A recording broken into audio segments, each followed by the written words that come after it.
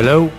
Welcome to the Arrogant Healthcare Marketing Bastards podcast for the week of January 21, 2013. This is episode 178, take 2. I am Chris Bevelo, president of Interval. We're the healthcare marketing firm that puts on the podcast. With me today in studio, Robert Prevost, senior account director at Interval. And Adam Meyer, creative director at Interval. Yeah, this is take 2 because take 1 of 178 unfortunately had fatal technology error. Yes. So we couldn't post it. We missed a week. Of 178 episodes now, that it's only happened twice. So we've really recorded 181 or 180 episodes. Yes, pretty close. Maybe there might even be another one in there that we decided But if an not to use episode for falls reason. in the forest and no one's around, does anybody hear it? That is the question. So we'll try this again. I'm sure it'll be better this time. Plus the podcast is going to be way better. That was really a lame one. Trust us. Trust us, it was bad. All right. Some updates before we get into some meaty topics. First, don't forget to follow our LinkedIn group, the Arrogant Healthcare Marketing Bastards group on LinkedIn. Yes. Self-explanatory. If you're not aware of that, we post the agenda ahead of time. We ask for feedback on the agenda, feedback on the actual podcast. We post the podcast there. It's a vibrant community, buzzing with conversation. It is. That's very, very colorful description. If you have anything you want to talk about too, feel free to, or that you would like to hear us talk about, or get our take on, feel free to post it there, or shout it out to us on Twitter at Interval Crew. Or and pound AHMB. Yeah, we follow that hashtag too. Feel free to use that. Hashtag humb. Ahem.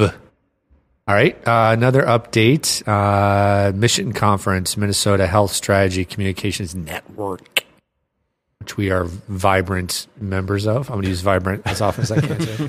They're having their winter conference Tuesday. Oh, no, wait. It's just a networking. Sorry. Is it a conference? What the hell is it? It is a conference. But we are sponsoring. I'm looking at some really truncated notes, and our expert mission contact, Jackie, is not with us, so I'm filling in poorly. We are sponsoring the most important part of it, which is the happy hour networking event. So that is Tuesday, January 29 at 5:30 p.m. at Kieran's. Where's Downtown. Kieran's? Downtown, right? Just down the street Downtown, from yeah. us. All right. 6th Street? Where Bella Notte used to be, or is that? Yes. Yeah? Okay. So Block Correct. E You are correct. by the Target Center. Block E, I believe it's the Centra. only open business in Block E. Is it? Seriously. You can't miss it. Yeah, you're right. That and the dueling piano bar. I was going to say, I think that place is still open. and a Jimmy John's. Can't Is forget there about Jimmy John's? in there? Did the Hard Rock close down? Yes. Oh, it did. Yep. Wow. So for those of you Wow. not from here, we had, this is probably 10 years ago, a huge city block that was completely gutted probably 20 years ago and stood vacant forever. And it was a big debate, what are we going to do with this prime real estate? Because it's right in the heart of downtown, right by all of our entertainment area and our sports venues and all that. And they built, it's called Block E. That's the legal description. And they built this. The only thing I can call is like a vertical, like suburban mall, and they expected it to be their goal was to be a Midwest draw, literally for people to come around from the Midwest. Like people go to Chicago for Michigan Avenue or St. Louis for the Arch. They wanted this to be a Midwest draw. So what did they put in it? An Applebee's, A Hooters. a movie theater, a GameWorks. CVS pharmacy. GameWorks. It was, yeah. A Borders. And so it was a Borders yes. book. Hard Rock Cafe. So now the only things left And are the Bella Notte. businesses we mentioned because they failed utterly in their vision. So anyway, that's our town. It's so anti-downtown what it was. I mean, downtown is all these It's cool nestled little between two restaurants. theaters, too, which is kind of ironic. Yeah, like real theaters, Right, like go to Actual see theaters, yeah, not like a movie production. theaters. Yeah. Right. Who's going to drive in even from the suburbs to see a movie downtown? Nobody. Well, Gotta and, pay for parking and being a mall in the middle of downtown, it actually ended up being a place for riffraff to hang out, and really was not a place where. Hey, I liked people hanging wanted out to in go. that corner. All right. So anyway, a little history about our city, our fair city. Yeah, it's gone now, so don't come visit it. Oh, Block E's still there. There's just nothing in it Come other visit than the Kieran's. empty Block E. All right. So 2 big topics today. The first is we promised to continue to visit this from different angles, and that is the post I wrote pre-holiday called My Jerry Maguire Memo to Healthcare Marketers. which essentially argues for moving away from mass advertising as this crutch that hospitals and health systems use. The predominant form of marketing still in our industry, which is a shame given that it was the predominant form in, I like to say, 1972. While the rest of the world has moved on, we still seem to rely on it. We've covered a number of aspects of it, but the one I wanted to kind of cover today was, well, how do we move beyond it? So I think that's one of the biggest challenges people have, because even if they believe this, soapbox issue that, hey, we need to move past pouring our money into mass advertising and adopt new strategies and tools and techniques, they're not quite sure how to pull it off. And I think, thinking about why this is still the predominant form is a good place to start this conversation.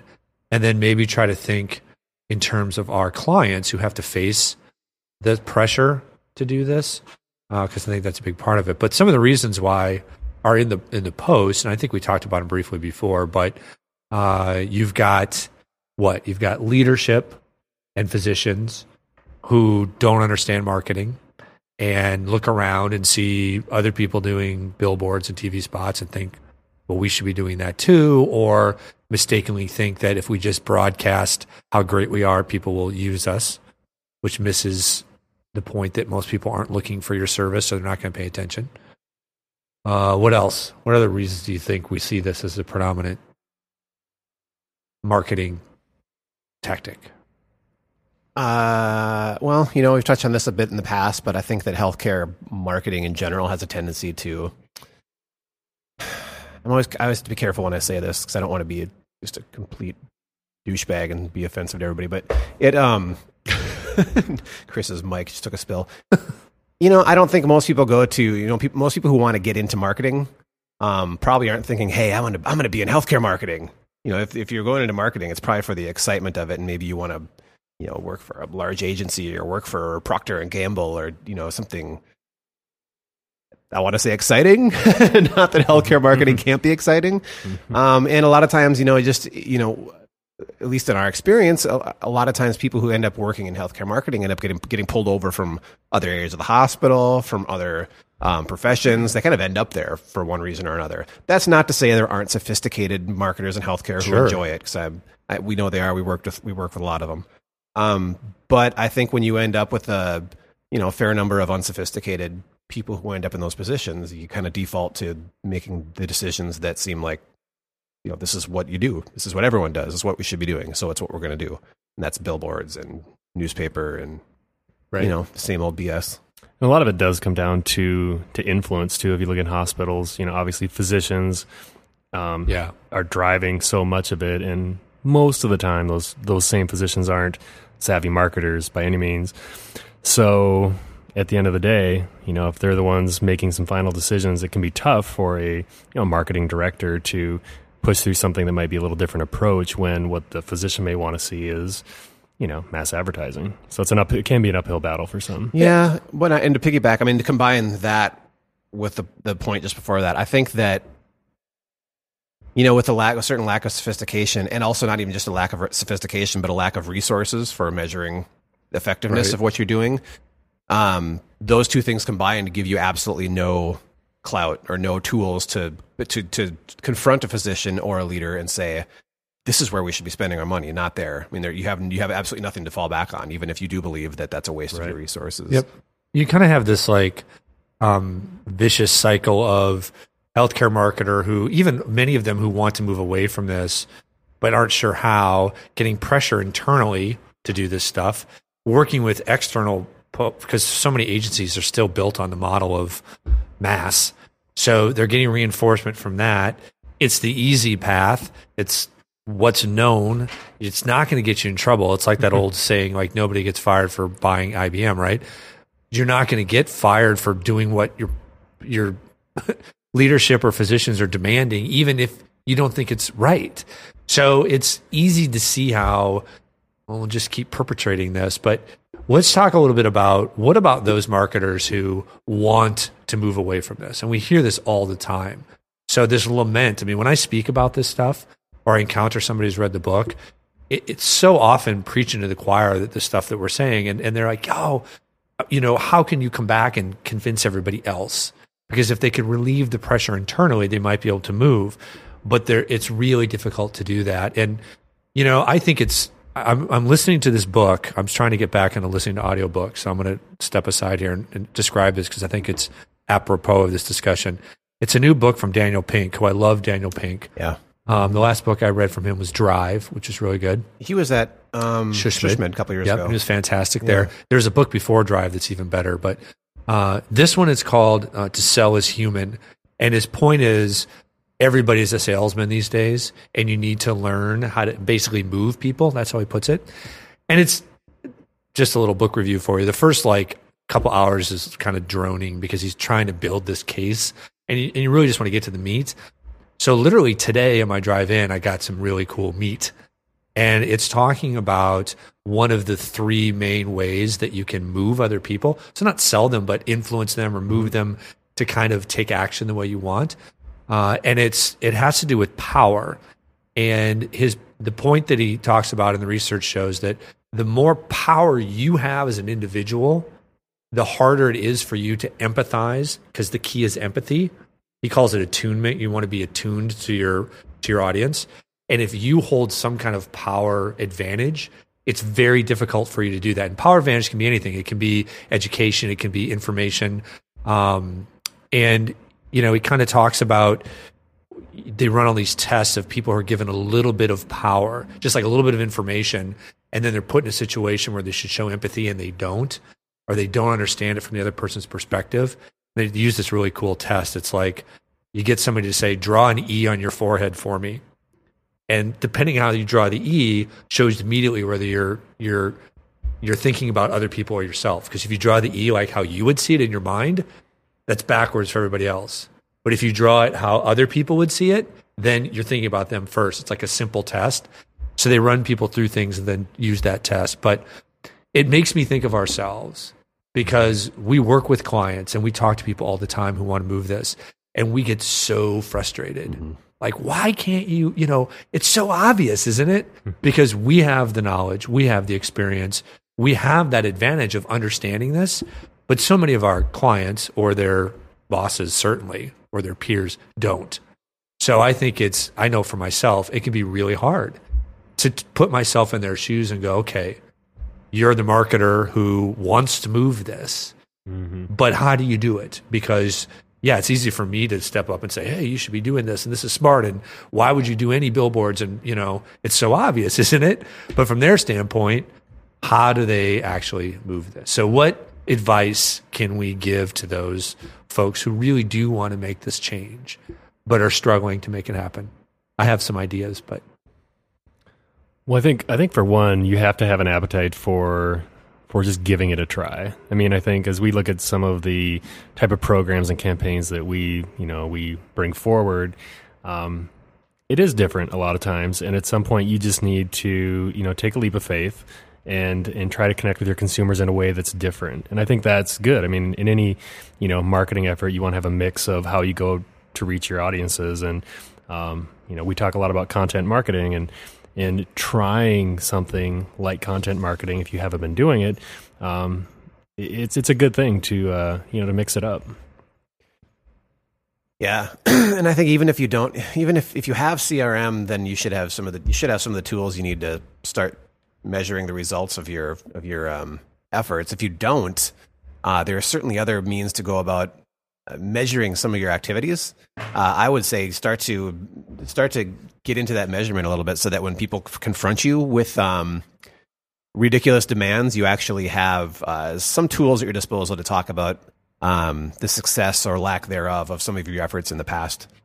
Yeah, I think the measurement is key. I mean, I think when you look at things that you can do, online, there are ways that you can measure it pretty effectively and affordably. Right.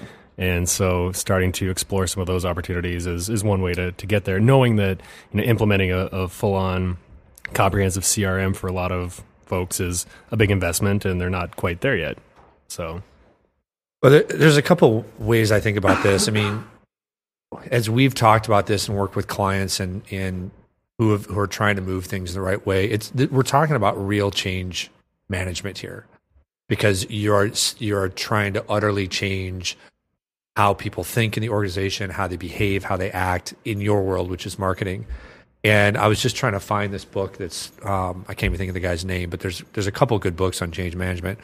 But when you think about some of the traditional things you're supposed to do with change management, I think they apply here. So one is called the burning platform.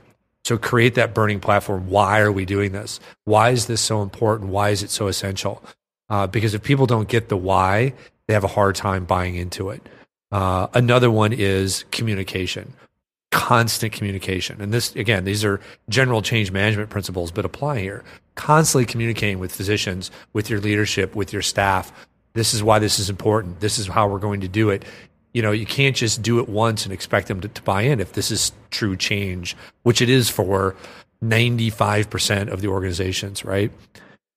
Celebrate the small successes. So that's where the measurement part comes in, really saying, hey, look, here's an example of how we've rolled this out in a little way and how it worked and how we're going to build on that. So I think there's more to change management, but those are some classic things. You've got to be really patient. But then I think there's also some, I don't know if you're going to find these in textbooks, but we've talked about these before. One is the idea of like creating a second front. So you literally, your first front in marketing, and like we're talking about so often, mass campaigns, all of this stuff. And if you literally try to change that wholesale, really hard, right? And so you almost create like this second front where you can start building the right tools and strategies over here. You're still fighting that first front, which is the same old crap, basically. But you've got to do it to allow yourself time to actually get something up and running. Because otherwise, you're not going to get that chance. And that can be hard to do. Well, and the difficult thing in this industry and in a lot of service industries is that, you know, your marketing efforts are only part of the equation. You know, if the service still sucks, then anything you do is, you know, so a lot of, to really affect certain types of change, it's change on an organizational level. And, you know, that can start with us as marketers, but obviously that, you know, our power and influence in the organization kind of stops at other individuals if they're not going to get on board with some of our ideas there. So. Right. But if we're talking about the true experience, that's even more true for sure. But even how you implement traditional marketing strategies, you would think that the marketers should be able to just do what they think is best, but we know that's not the case. Right. It's definitely a baby steps approach. I mean, when you're talking significant change like that, I mean, it's starting small and, like you said, celebrating those successes and, you know, working toward a bigger goal. You know, the other thing that I'm just going to throw this out here because many times we work with clients, this is such a significant change. They want to kind of run it up the flagpole, and you know they want to educate other people, understandably, and which I think is smart to do. But also, if we're talking about real change management, that can just completely delay or stymie what you're trying to do. And I wonder, and I'm not saying you should do this, I just want to throw it out there for discussion. Are you better off just like doing it without that? Just building something, because in so many cases, content marketing, let's take that for an example. Mm-hmm. You're doing that almost inevitably in some way. It's not like it's new to have a joint replacement, you know, or a joint pain seminar or offer content online. Basically, what we're talking about is taking it to the next level. But you can start building that, I think, without necessarily roping in the entire leadership and saying, you know, what do you guys think? Should we do this or not? But basically just saying, hey, we're going to continue these strategies and start building it, you know, without that explicit approval. Or is that too sly and sneaky? And well, yeah, I think it depends on the size of the initiative. You know, what is it that you're doing? If it's something small that you're, you know, not going to get chastised for, I guess, if it ends up, you know, I mean, it's going to vary depending on the organization and your relationships with leadership and, you know, what you feel you can do and what you can't do, how far you can push it comfortably. So I don't know, you know, and I think too, you know, I think we see time and time again as healthcare marketers getting beat down so much that they just feel they can't do anything without first asking leadership. So I don't know. I mean, if you're in that situation, I guess and you're not looking for a new job, then you should probably figure out a way to reinvigorate yourself, or find a way to take some risks, or to start standing up for what you believe in again. Because I don't know, it's not helpful to the organization if that's where you're at. Well, I think it does come back to communication as well, because I think, again, using that example of content marketing, a lot of it's already happening. And in some cases, you really don't have to create that much new content, because, a lot of organizations we see are doing a lot in the community, are doing a lot of educational campaigns that can be really part of a content marketing campaign. But I think you have to keep people in the loop, so people know what's going on. I think a marketing director is probably going to be the idea of just doing it and getting it going may make them a little squeamish, because it's a little bit of a risk. But I think you can do that and communicate what it's about, because it's really a lot of what's already taking place. Yeah. You're just building a more explicit, putting more structure around it. Yeah, more structure. Though, I mean, I think of the results-only work environment, which is the idea of companies like we do it, and there are many companies that do it, that basically take away the idea of time as a way to value employees. And so the essential part of it is, you get the work done wherever, whenever you need to, but there are no limitations on that. So you want to work from home, you want to work from the coffee shop, whatever, as long as the work gets done, right? So that initiated at Best Buy. And it initiated by a group in the HR department that said, if we take this to leadership and try to pitch this to them, it's going to die. So we're actually going to do it as a pilot to prove that it can work. And it built and spread. And it was like, it was integrated in Best Buy in a significant way before leadership even knew what was going on, which proved the point. We're still doing fine. We're still doing exactly what you want us to do, but we've created a better culture for work. So I do think that it's, I think Robert's right. It's risk. And all of this, whenever you talk about change management, you can build whatever case you want. You can, show the numbers of how ineffective mass advertising is. But so much of this is emotion. That's what stymies almost any change management stuff. It's the emotion that people have to the old way, to the risk of changing. What's that stupid book from like 15 years ago? Who Moved My Cheese? I don't think I ever read that, but that's the point of it, I've right? Got that somewhere. Yeah, yeah. So you've got to remember that's the case even with this stuff. It sounds like why would a CEO care how you go out and market? But it's so much ego, so much emotion, so much tied to, I see my competitors doing this. We have to do it, and the fear of not. So you just got to keep all that in mind. Yeah. Yep. I don't know if that helps or not, but we empathize with you. We do. can draw the E the right way. I was thinking a lowercase e. Oh, wow. That's really hard to do backwards. Wouldn't be too bad. All right. I'll share more from that book if there's more worth sharing. So the next topic, the second topic is we've touched on this before, kind of when it was first announced that this was coming, and that's the new Facebook search service, I guess you would call it, expanded search. And we kind of played with what would this be and how would it work? And now I think we can kind of see, because they just announced that this is coming. I don't think it's available yet. Is it? No. I'm not sure if it's actually live on the site. They did make there were some minor UI changes, so it might be active. I don't think it is yet.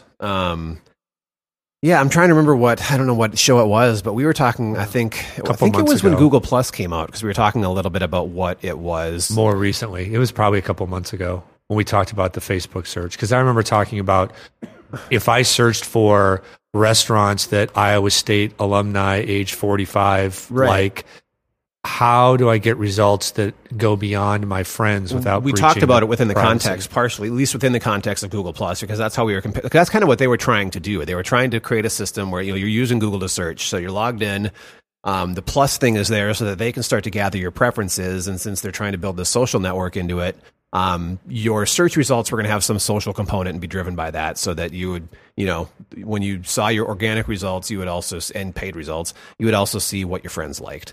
And that's, remove the Google part of it there and boil it down to just searching for something and results being based on what your friends like, or your network, I should say. It's not just your friends on Facebook in many cases. What your network likes. So that's what Facebook is trying to do here. What they are doing is building a search tool that is powered by the millions or billions of connections that exist out there. So it's interesting. To me, it's a little bit creepy. Yeah, I mean, if you look at the search function before, it obviously needed to be improved. It was awful. Yeah, and so they've done something very different. That's interesting. I think the part for me that I guess would make it less useful is, as I understand it, your network has to like these things, first of all. So I think we all know people who are really active on Facebook. Right. And for those users, this could be a really useful tool. Or for their friends. Right. I mean, because I think you can tap into a lot of knowledge that way, or a lot of information, I should say. But for someone like myself that, I use Facebook, but I'm not liking my, electrician or every restaurant that I've enjoyed, it's going to be less useful. Yeah, in order for this to be truly successful, I think certain components of it are going to need to be automated. And that's where it, for me, becomes a little bit scary. Like, for example, not too long ago, I signed up for the music service Rdio.com, which kind of like Spotify, Pandora. It's like all of those. They're all pretty similar. And I linked it up with my Facebook account so that it would occasionally publish and keep track of the things that I like so that my friends or my network could see this kind of stuff I was listening to.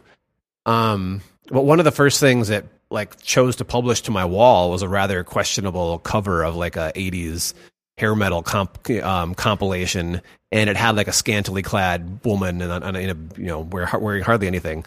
That was a little redundant. As a thumbnail with a list of the songs that I was listening to, and the songs were fine, but the artwork was rather questionable. And I saw that up there, and I was like, whoa, time out. And I unlinked it, and I was a little bit offended. I'm like, I don't want that kind of crap going up on my wall. So, but that's kind of how automation works. And I think that for this to be truly effective, there's going to need to be some level of automation. So whether it means that you're logging into, Target.com with your Facebook account or something, and then as you shop there, it's keeping track, or whether it's integrated into Amazon, and as you shop there and like things, it's keeping track of that.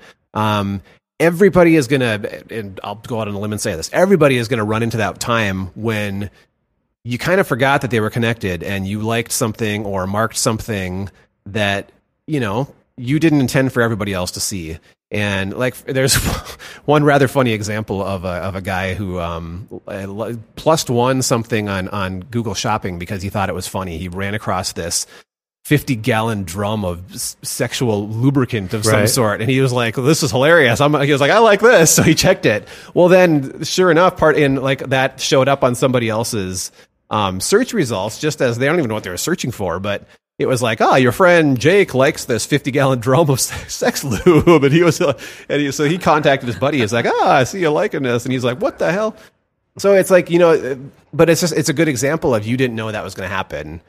You did something just because you thought it was amusing, and suddenly it shows up that way to your friends. And whether you don't experience that firsthand, you're going to hear horror stories from people who have. And I don't know. My fear here is that Facebook, by taking it to this next level, and there's going to be a level beyond this, at some point, I don't know. I think they're kind of digging their own grave by trying to get too personal and build their model on something that gets that deep. I mean, don't you think, first of all, it is only limited to things you would already be able to see. So it's only within my circle of friends.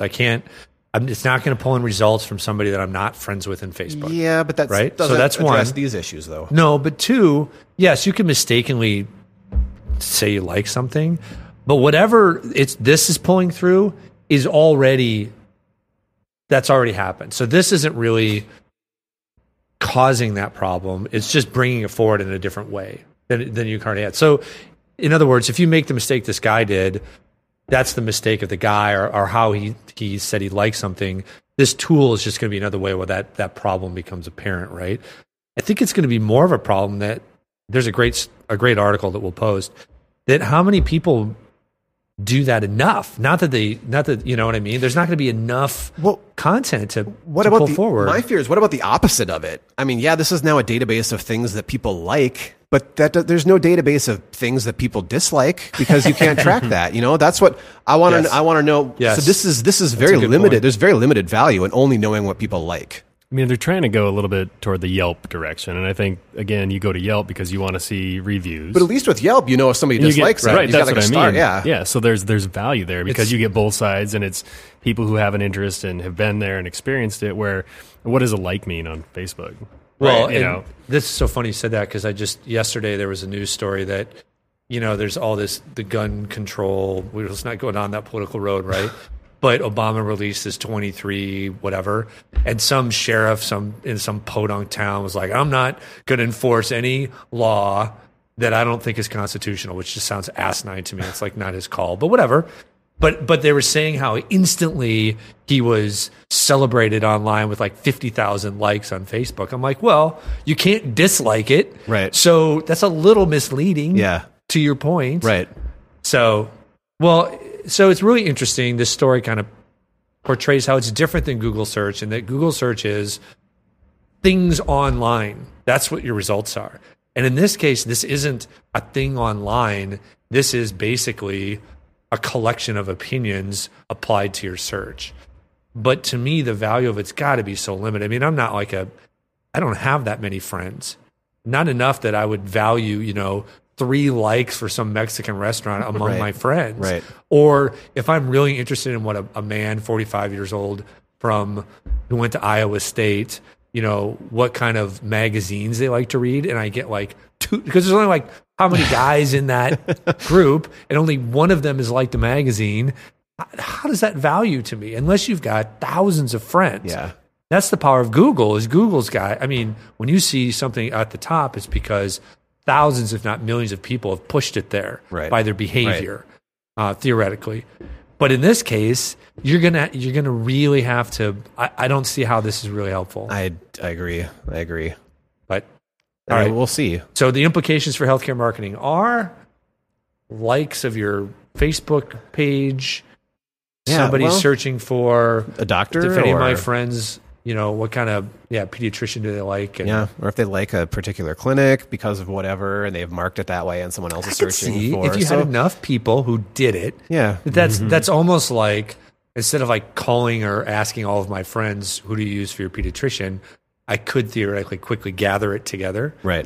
Assuming they've all actually reviewed or checked it, I like my pediatrician, which I don't do it for anything. No, and I but my opinion's not valid. Wouldn't anyway. I mean, I don't. Again, that comes down to I don't know that I necessarily want my entire network to know when I take my son to the doctor because I think he has an ear infection. Because now they're all like, "Well, why?" If they just see that I'm at the doctor or whatever. But then don't post it on Facebook. What? Well, that's what I mean. But if I somehow have to indicate that I did that to Facebook, right? I have to like the place, or I have to, in this new system, for it to have value for what I just did. I have to take action in Facebook to make it right. So that's what I'm saying. I'm not going to do that. I don't want to do that because whatever action I have to take, indicates that I was at the doctor. And now people are like, well, why are you there? What's wrong? And now I have to engage of this big freaking I'm like, it's a goddamn ear infection, all right? Or it was nothing. He doesn't even have an ear infection. The doctor said he's just crabby today.